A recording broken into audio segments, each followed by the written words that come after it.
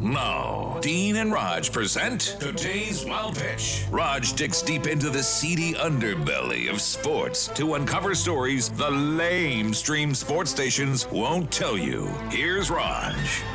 9 years ago, the Astros made Stanford standout Mark Appel the first overall pick in the 2013 draft. The right-handed pitcher was considered a can't-miss prospect, but it didn't work out that way.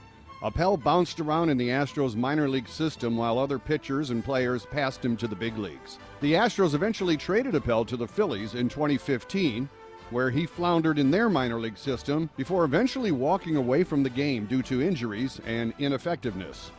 But Appel did not give up. He recovered from his injuries and returned to the Phillies organization last year. This week, Appel got the call-up from the Phils and made his long-awaited major league debut at age 30, pitching a scoreless ninth inning. It's an inspiring story of perseverance, and it keeps alive my dream of joining the NHL.